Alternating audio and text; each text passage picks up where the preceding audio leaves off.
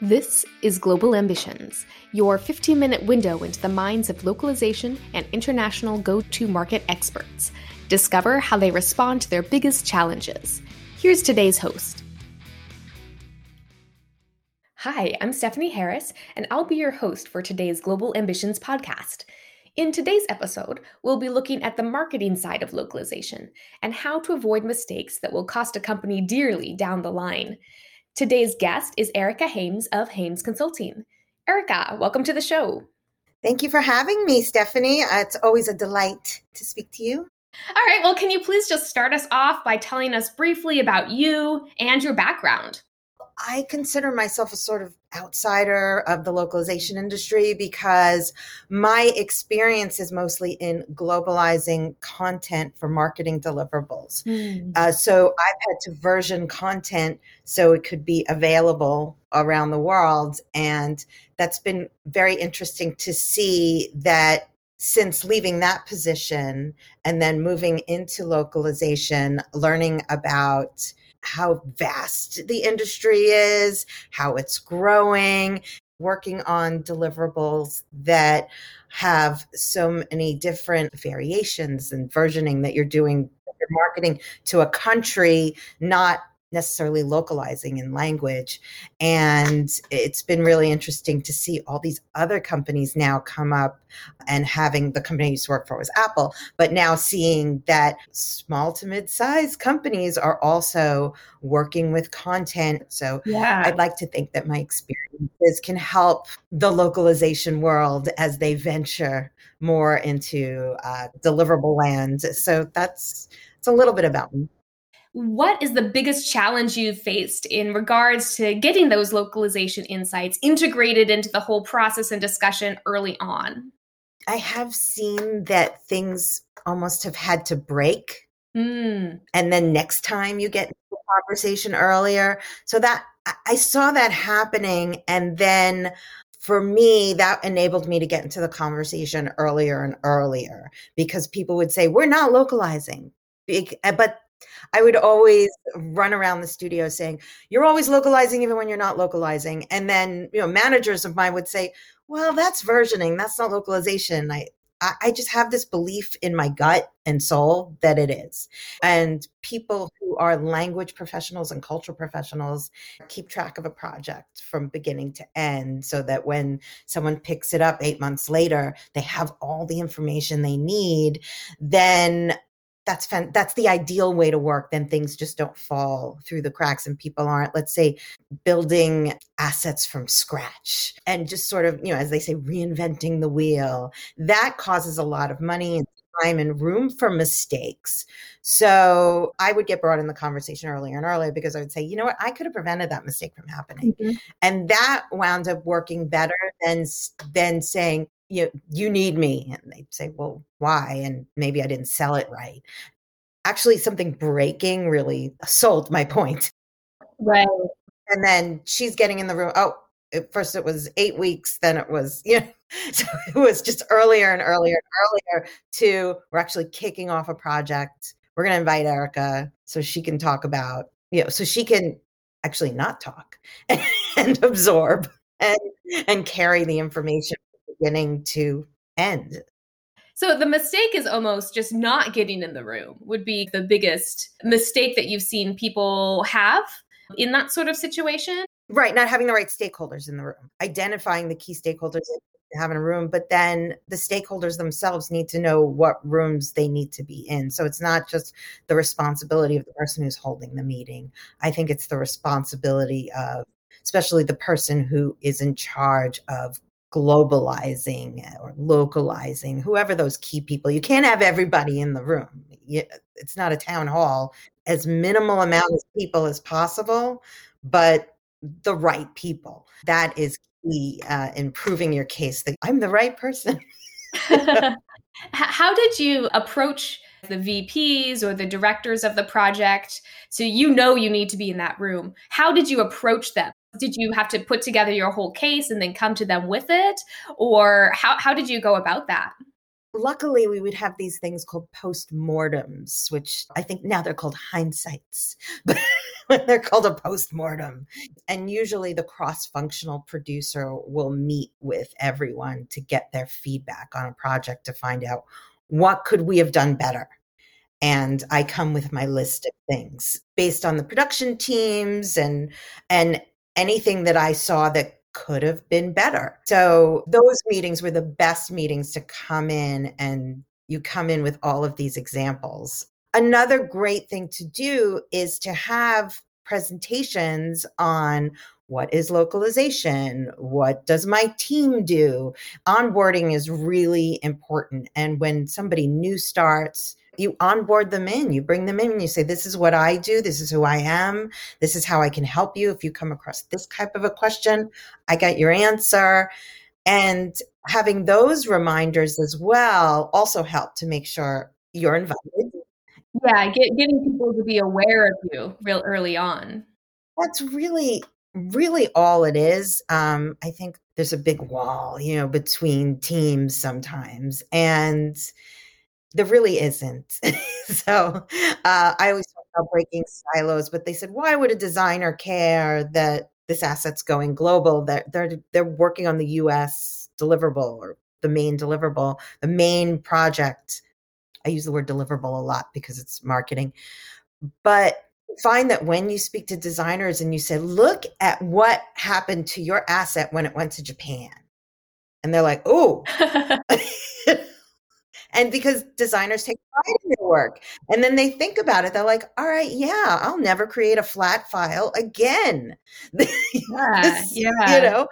I will hand off my asset when I'm done with it. I will not hold on to it. It's just that awareness where they'll say, I didn't even know that what the logo I created wound up in a reseller in Africa. I had no idea that they would need to change the UI, so it's just education, and that's part of the evangelizing and just letting people know, oh, I didn't know.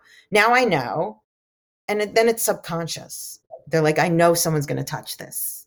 People, I think, are shocked at how simple it is.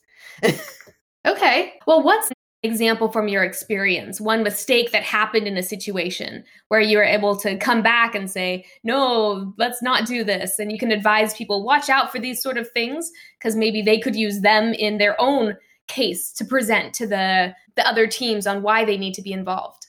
Yeah. Oh, there's so many examples. With globalizing assets, you can use so many examples from this happened in country. And you can look at a particular project. There may not be something that went out wrong, but it had to be recreated. Mm-hmm. And that's something you won't see. You can say, we had to completely reprint this because there was sort of a French curse in there. And and it was caught way down the line. So we've got to put validation in place earlier in your process, because we can make sure that this is properly validated in situation. Mm-hmm. So those are things where maybe we did prevent the mistake from going out, but we prevented it too late to save money or burn out your team because they had to stay till midnight fixing it or what have you. What's one thing that you've seen where you tried it with a team and it worked just really well, and you would like to say to our listeners, try this? For me, the biggest thing that's worked for me is bringing people together. So I believe truly in breaking through silos and finding out what other people do. They don't have to give you away their secrets. But for example, I brought in designers from my team, and then within even the same company, I brought in designers from another team and had them speak. And basically we said, this is our asset. This is how we build an asset. And they would say, oh, well, this is how we build an asset. Instead of thinking, here we were at the same company and they're both thinking we're crazy and they're crazy, but they didn't understand how we use each other's assets. So for their designers to see how we may take like a store environment that's digital and print it super big.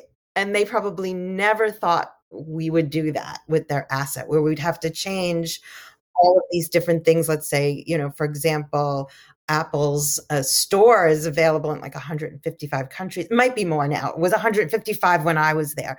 So you have to think about these variables, and then maybe, I don't know, let's say it's 20 countries that you're going to have these print deliverables in or whatever, but you never thought of that.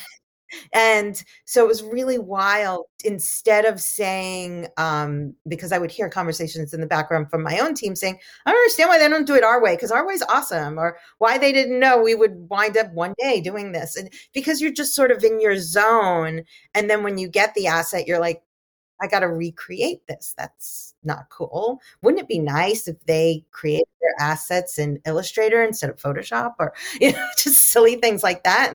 Having those types of conversations where I bring these people who have sort of these similar roles together, it was just amazing. I would just let them speak in their own language to each other. And it wound up making so many more future projects easier. They were facilitated by the fact that they, like I said, just in the back of their minds, they knew, oh, maybe we should rethink if we should use Illustrator versus Photoshop, or how we're handing off these images, or where we're storing these images, or what metadata needs to go with. I mean, just you think about all this stuff, and that's always been the most successful, bringing engineers from my team and someone else's team together, and then let them geek out a little. That's what they start doing. And then really starting to understand, oh, that's why this was created this way. And they start to have respect for each other, and they learn from each other. They know the other one exists. They may call them up and say, I'm stumped. What would you do in this situation? So really connecting those people, I've seen a lot of success through that. I think these are all very useful and good insights for folks who are working in these sort of positions of localization within a big company. So thank you so much for coming on. I guess my final question to you that we ask everyone, is there anyone else you would recommend that I get in touch with to potentially come on the show at a future date? I would really love to see you, talk to people who are in the marketing arena and allow people in localization to see how vast the industry really is, and maybe to really further my argument that localization is language and it's so much more. And we really need the language professionals in more conversations regarding content and marketing and original content, because their voice is so important, because they're the subject matter experts of the country. So I think introducing more creative people who, for example, people who are based in other countries for major companies that take marketing and then they make it appropriate for the local audience, which includes language, what dialect, but what colors are insulting to replacing photography, all the things. So that I would love to see. Awesome. Well, I'll look out for that email from you later then. But yeah, let's Definitely. Go ahead and close out. Thank you so much for coming on. This has been great. Thank you, Stephanie. I love talking to you. So this is really cool. Thanks for tuning in to Global Ambitions. Subscribe at globalambitions.net or wherever you get your podcasts.